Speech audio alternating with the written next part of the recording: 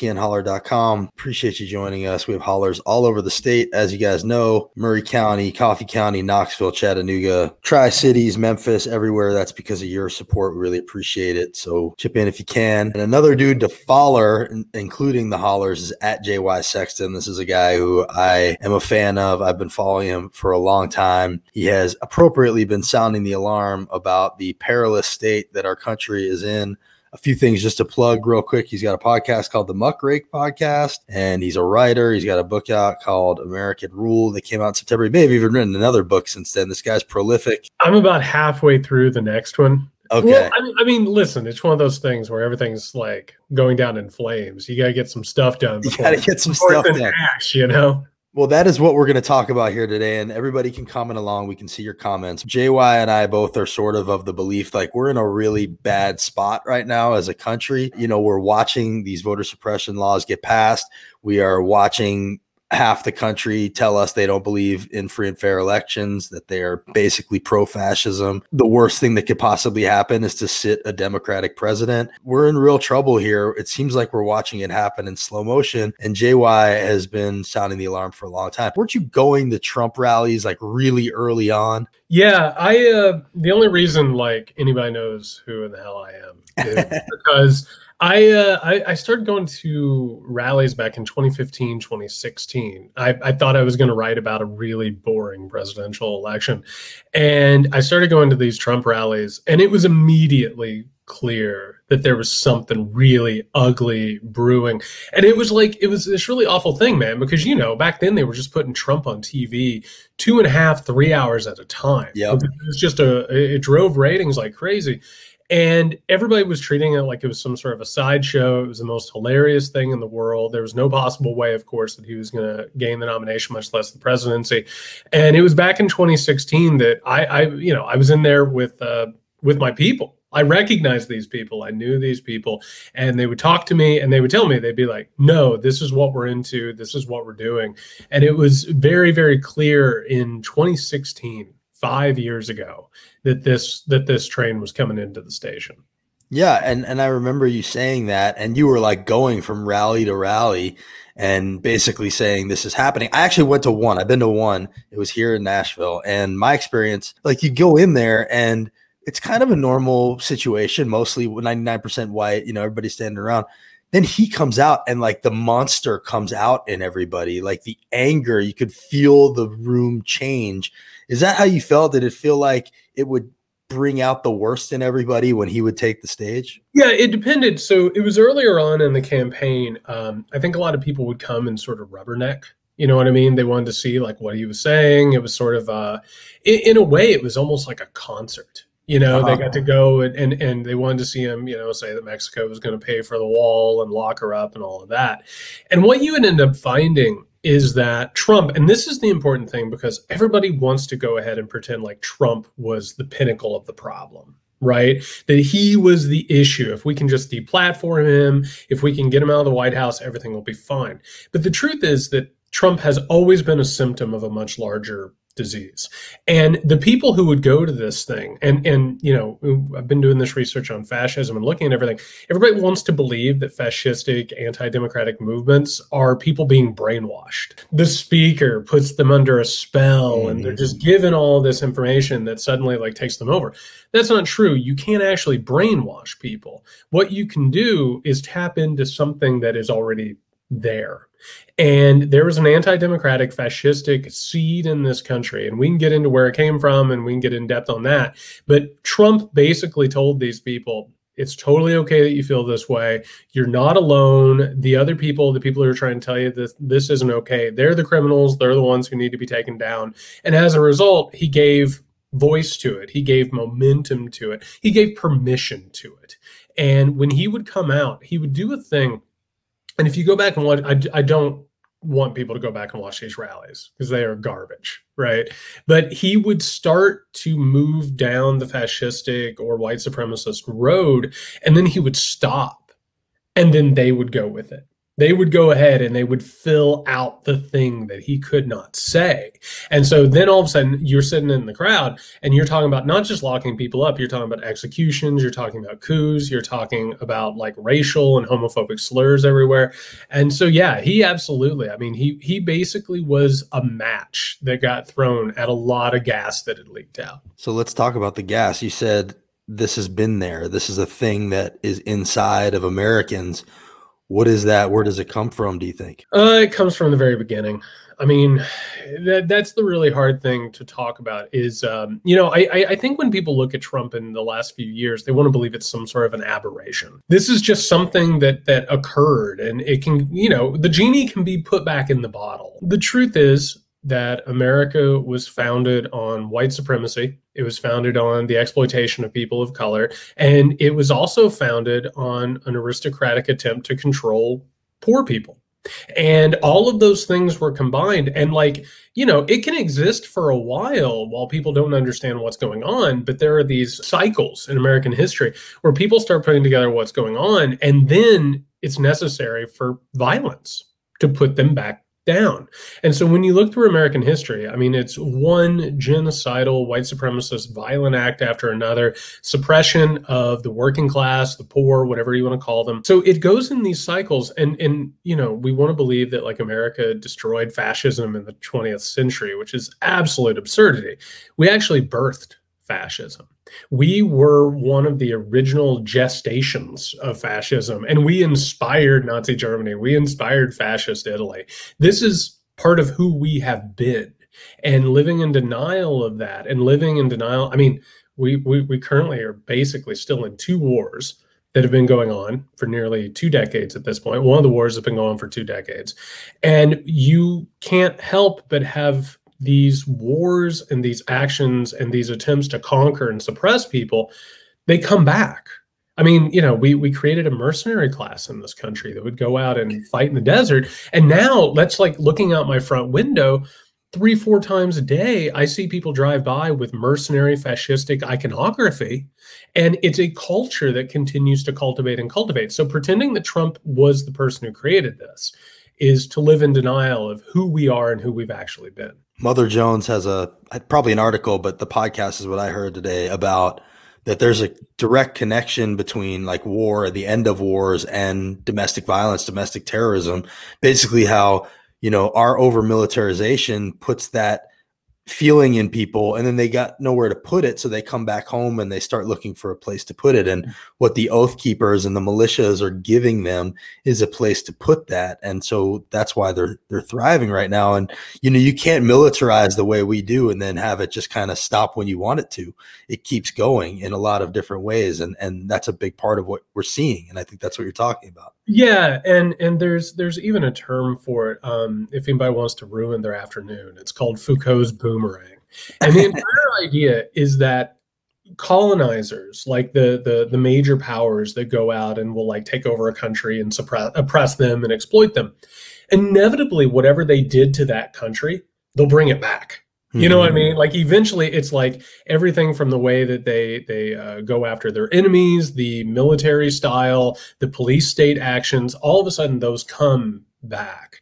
And so what we're watching now, and because it's a really big, weird, complicated thing, and I don't know how deep in the weeds you want to get into it, but we've spent all of our money and our power in trying to go out and conquer countries and gain their resources. Well, eventually what ends up happening, and I don't have to tell you this, we spend all of our money on that stuff. We have nothing left for healthcare, education, right, infrastructure, human stuff, right? And because of that, all of a sudden you have radicalization here at home. You have to start like going after those people. You have to start locking them up. You have to start oppressing them. You have to start using violence against them. And it just grows and grows and grows. And now we've reached this thing. There's a really interesting thing, I think, that's happening in America right now, and it was almost inevitable. In the past, we used to have this idea of American exceptionalism, right? Which is that we were given a mission by God, and we are the good guys in history, and we're the champions of justice and the universe's will, right? Well, that was a really convenient story, and it made a lot of our wars sound really, really good. Well, eventually the mask slips, and now people aren't even pretending that that's what it's about, right? Because fascism eventually says, yeah, we do have this exceptionalism to us, right? But we know how to get the job done. And that's what makes us great, is the fact that we can win wars and that we can carry out violence and we can oppress people. And so it ends up getting into a cycle where in places like America, and America is in decline right now. America is in real crisis right now because of everything that we've done and all the things we just talked about. Now we've reached a point where it's almost inevitable that we're going to have a fascistic uprising and movement in this country. So it's a really terrible thing that has happened and has been created, but living in denial of it doesn't make it any better. What we're actually doing is giving space for these people to carry this stuff out and to act like they're legitimate or they're carrying out good faith arguments while they're not.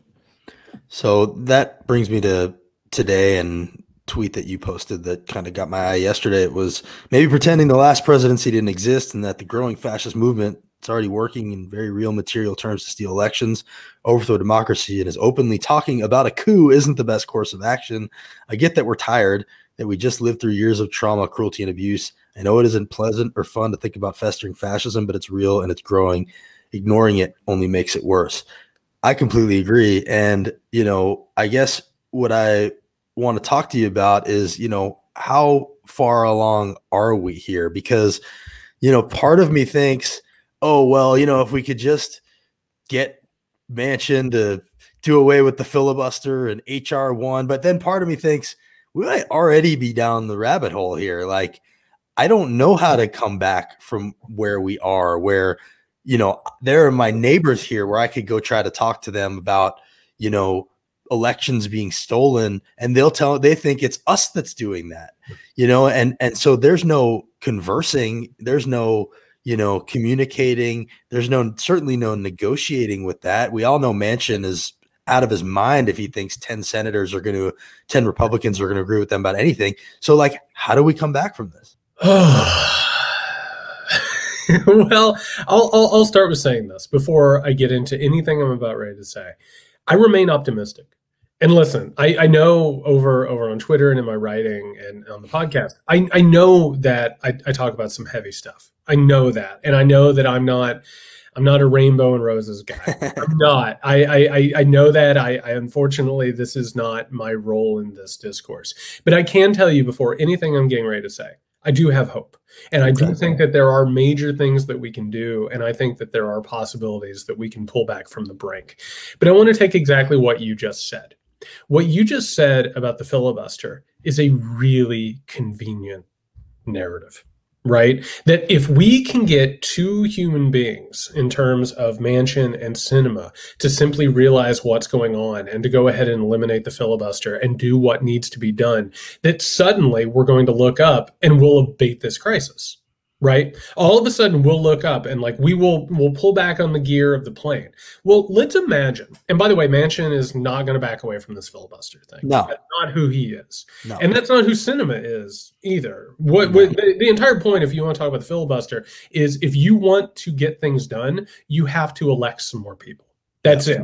That's the narrative that has to be put out, and that's the political strategy. But let's say tonight they wake up in a sweat, and they're like, I have to eliminate the filibuster. We have to push this stuff. We have to push voting rights bill. We have to do this infrastructure stuff, everything, right? What happens 5 minutes after they do that? The right-wing media is immediately flashing all of the warning signals. They're destroying democracy. It's a coup. It's tyranny. They're destroying America, right? And we know that because the right has constantly done this. Even while Barack Obama, by the way, went out of his way. Aren't they saying that already? Right. That's the point. You go ahead and do that. So it's not going to suddenly be the Republican Party does not have it within its current self to go, tip of the cap, boys. Well done. You've won this round. We'll figure this out. No. That's not who they are. And to be frank, this thing that we're talking about right now started a long time ago. And the Democratic Party has not fought this well. And they haven't put themselves out there. one of the main problems that's going on right now is people like you and I are having this conversation today. People are watching and they're like, I know that something is wrong, right? I know that democracy is in trouble and that America is in trouble. And meanwhile, Democrats are getting out, they're talking about America's got the spirit if we can just get together. And like there's a cognitive dissonance.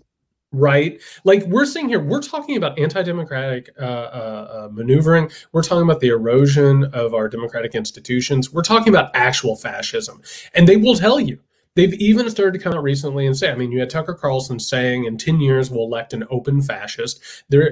Kyle Rittenhouse obviously got a ton of support from people. The January 6th coup attempt has been completely laundered in 15 different directions. Mm-hmm. And all of these voting rights disenfranchisements, all of this stuff shows you what they're doing.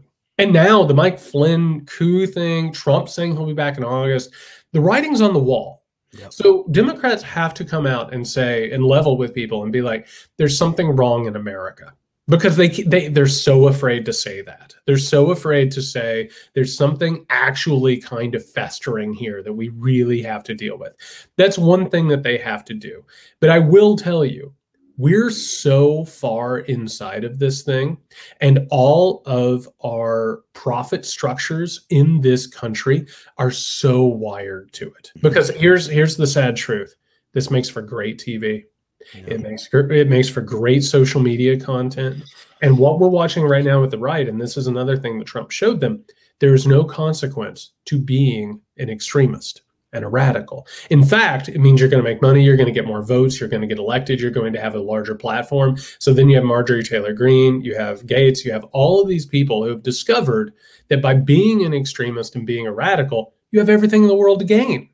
You have everything in the world to gain. So we have a system right now that is not only in denial of the situation, but it's actually wired specifically to exacerbate the problem. And in the past, the only reason we didn't have these issues more widespread is because everybody was operating based on an honor system, right? Oh, you caught me. I lied about that. I'll resign now. Oh, I did have this scandal. Now I have to go away and become a private citizen. Trump did away with that.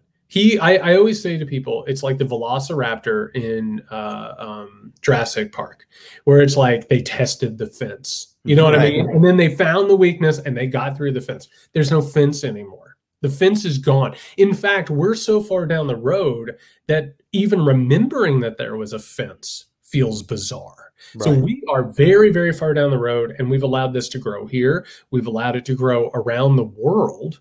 And what we have seen at this point is all this. And by the way, I'm looking at this comment.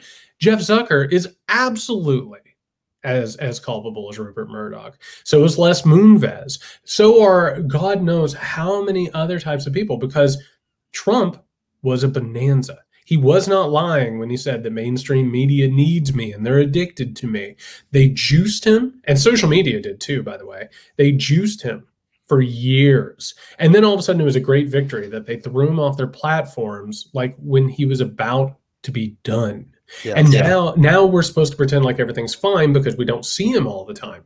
We've really screwed this thing up, and we are really far down the path. And I think anybody who's paying actual attention and is being honest with themselves, I think they know that at this point. I was talking to a couple friends about this yesterday, and basically saying, if the rules were changed so that one team's touchdowns still were worth 6 points and the other team's touchdowns were suddenly worth 1,000,000 points, and then is the game over when that team scores, or was it already over when the rule changed? Like, the rules have sort of already changed. Are we going to be looking back at now as the moment when we lost it, instead of having to wait until the election that Republicans don't seat a Democrat? Like, I feel like we're already there.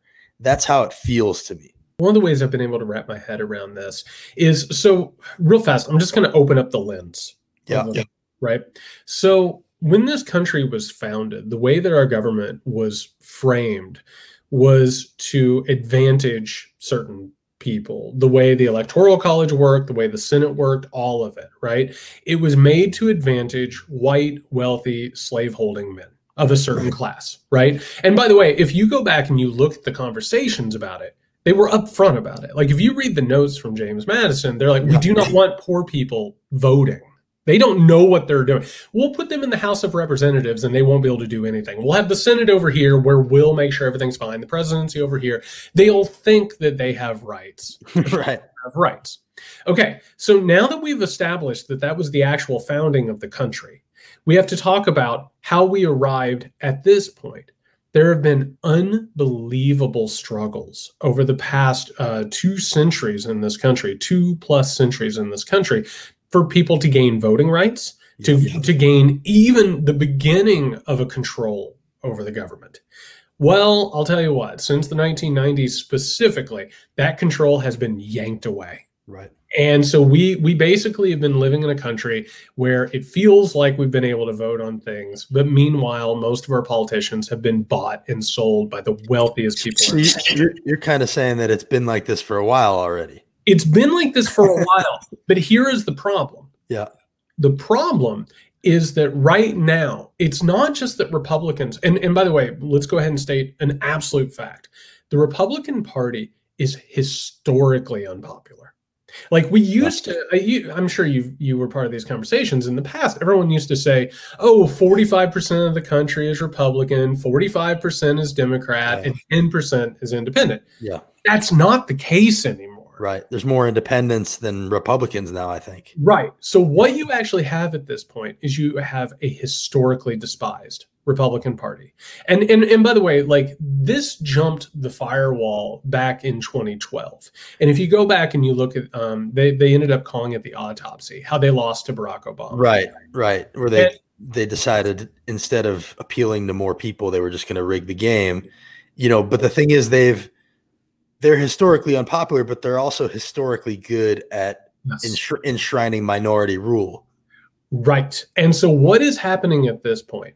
And meanwhile, and this is the thing that makes me want to pull out what little hair I have left, man, is while they're pushing all these disenfranchisement efforts, you have like pundits and politicians who are like, this is a shrewd move. We're going to see how this pays off in the next Right. Yes. But that's not what is actually happening in this country. What's actually happening in this country is that the Republican Party, through these conspiracy theories, through and it's white supremacist paranoia, by the way. It's all based in the idea, and this is a fascistic conspiracy theory, right? Which is that there are people outside of America, which, by the way, are Jews, right? And they're working with liberal traders, and they're all manipulating people of color to be dangerous and overthrow everybody. Right. It's the same conspiracy theory that has been around for forever and that animated fascism. Well, that conspiracy theory only has one answer, man. And that is to rewind democracy. Democracy is broken. Those people don't know what's good for them, right? They need the elites to rule for them. And so when you start putting all these ingredients together, we're not even talking about like moving forward to a certain degree. Like it's not about winning elections anymore. It's about reestablishing what you said, which is minoritarian rule.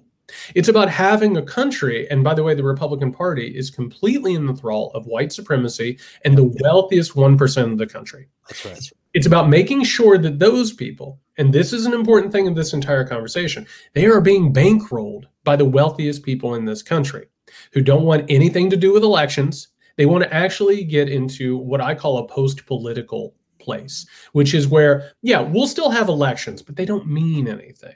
Right? It's like in Russia with Putin. It's like they'll throw an election up, like I don't even know how many years, and he'll win 98%. That's never in doubt. They want to get to a place in this country where we still have our rights, but they don't matter, or we're too afraid to use them. So what they're actually doing is they're rewinding the clock. And to talk about it in any other way is to pretend like any of this is a good faith strategy. This is actually about dragging America back into blatant and oppressive white supremacy and aristocratic control.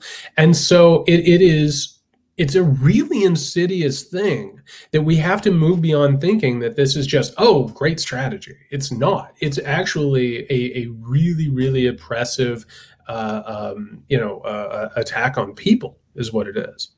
Well, you mentioned Republicans being bankrolled by, the Koch brothers of the world. We feel that very acutely here. All 7 of our Republican congressmen voted to overturn the election and to cover up the insurrection. Then our 2 senators, one voted no on the insurrection commission, and the other just, I guess she didn't show up or didn't vote, whatever she did. I don't really understand that one from Marsha because, we all know where her heart was on that. You mentioned that you're optimistic. You don't sound that optimistic to me. But I would say, if you were talking to like the New York Times editorial board and also, had the Washington Post there and the LA Times, like, what would you say to them as far as like how they should be covering this differently? I think they've improved a little bit over time, calling the lies out for what they were, as Trump would say them and fact checking him. But it still feels like they're sort of calling a game in progress as though the rules are still normal.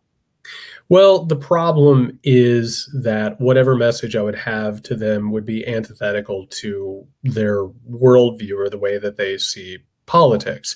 A really important thing to understand that I don't think a lot of people kind of wrap their heads around, because we're taught that this is a spectrum, right? That there's one side and there's another side because of our two-party system. Well, the news that you watch, the news that you read, it is from a corporatist perspective. Yeah. It's from incredibly wealthy people. And by the way, like, I mean, come on. I just looked in my email before I got on here and I got some dumb corporate statement that meant nothing, right? Yeah. It was from a bank that obviously oppresses people and exploits people. And it's like, we love everybody and we're here to represent and blah, blah, blah. And this is one of the reasons why you see like corporate wokeness, right? They put out these PR things. They're all about how everybody's created equal and blah, blah, blah. Meanwhile, the only thing they care about is actually profit. Right. To actually change what's happening in this country, and this is actually one of the reasons why I am hopeful, we actually need to kind of dismantle the system as we have it right now. We have a hyper-capitalistic system. It was changed in the late 1970s into the 1980s, and then specifically in the 1990s, where some people will call it globalism. That has some connotations to it, right? That's got like the conspiracy theory connotations. I prefer hypercapitalism, and basically it is a redistribution of the wealth from the bottom up. It's to take our taxes and our money and our wealth and to give it to the wealthiest because they have shown themselves to be worthy, right? We actually need to change that. We actually need to change the way that this country works. We need to reinvest in education, infrastructure, healthcare, people's lives, because people are miserable and they're suffering right now. So what I would say, and again, I'm from Indiana. I come from a working class, poor as dirt family, factory workers, laborers, all of that. I've watched them become radicalized, and it's heartbreaking. But I have to tell you something. Part of the reason that they've become radicalized is because outside of all of this that we're talking about, they have been screwed over. They actually have. Their lives have been hollowed out. Their towns have been hollowed out. Their opportunities are gone. And I keep telling people, do you want middle America and these conservative people to believe that climate change is real? Give them jobs at a factory that produces wind turbines. Yeah. And next thing you know, they'll put a bumper sticker on the back of their truck that says green jobs over a Trump Pence logo. So there are multiple things that we have to do that can actually be done. I'm not telling you that you're going to turn them into Alexandria Ocasio-Cortez supporters, but I can tell you that if you address their material conditions, you can turn the volume down a little bit. And these people, and this is important and something nobody wants to talk about, Trump, the Kochs, all these people, they know how to manipulate those people. Yeah. They know how to lie to them. They know how to give them conspiracy theories. They know how to play upon their paranoias, their prejudices. We have to get them out of the equation. So then all we have left is that 1% power structure that is poisoning people. Because when the Republican Party is completely incoherent. They have no actual plan or platform. All they have is fear mongering. All they have is apocalypticism and race baiting and misogynist chauvinism. if we can start to turn that down over on the edge, we can start having conversations about how this country should be run, and we can start exposing where the rot is. And I actually think the conversations that I'm having and the people that I'm talking to, it seems like people are starting to understand that. And I think Trump was like one of those, it's like one of those things where the paint flecks off the wall and you start to realize, oh, there's mold under there or there's structural damage. And so I actually think right now that I'm more hopeful than I've been in years, but that doesn't mean that I'm in denial of how bad it is. I think you have to understand that this is a really, really dire situation right now. The challenge seems like we're trying to convince people who have it in their bones now that government is the enemy, that government can be useful and helpful, and that's really at the core of so much of this is, they teach their voters to hate the government, and also resent the government for not helping them. There's such a paradox there that is really hard to get past. If you go into Giles County or Lawrenceburg here and, you talk to people, they don't want anything to do with the government. And then they'll also say, and the government never did anything for me. It's really tough to get past that. I want to let you go. I appreciate you doing all this. My last question for you is, if you had to kind of predict where things are going from here, where do you think we're going? Oh man. I've been doing this research. I've been keeping an eye on the far right for a while. My instincts had been telling me that this summer was going to be ugly. With the pandemic sort of like slowing down and people coming out, I had a weird feeling that there was going to be some stuff going down. This Flynn and Trump, like in concert. And it's obvious that it's not just QAnon stuff. It's not just Alex Jones types. Like I'm talking about really high level Republicans are talking about coups. They're talking about overthrowing of elections.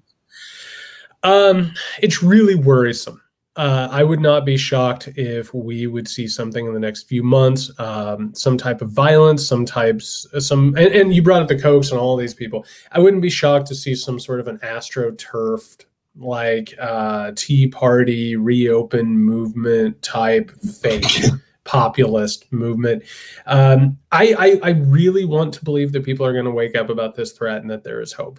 So I'm gonna keep hoping that. But I have to tell people that I think the next few months, it's not just going to be the midterms. And because we're taught that it's all elections, right? Oh, well, now we got 2 years. Now we got 4 years. That's not how any of this works. So I think the next few months are going to be really, really key. And I just hope that people start listening to the warning, because it is it's getting hot real fast. JY, thanks for joining us. And his podcast is Muckrake. Say it again. Muckrake Podcast. Definitely on Twitter at JY Sexton. JY, thanks for making the time. Thanks, buddy. Stay safe. That's JY. Definitely give him a follow. I'm glad he's optimistic. That helps me feel a little bit more optimistic, but honestly, I'm not. I feel really glum about our prospects here. I guess maybe that's because I live in Tennessee and I know how immovable so many of the forces are here. But I don't see how we come back from the ledge on a lot of this stuff. And I worry that Democrats being in control of the House, the Senate, and the White House is sort of providing a smokescreen for all of the attacks on, our laws at the state level and, making us feel more comfortable than we should feel in general. And that's my concern. I know JY shares it. And I hope more people share it, because, you can never really go wrong on overestimating how fearful we should be right now. So I hope you'll join me in being terrified. Have a great day, everybody.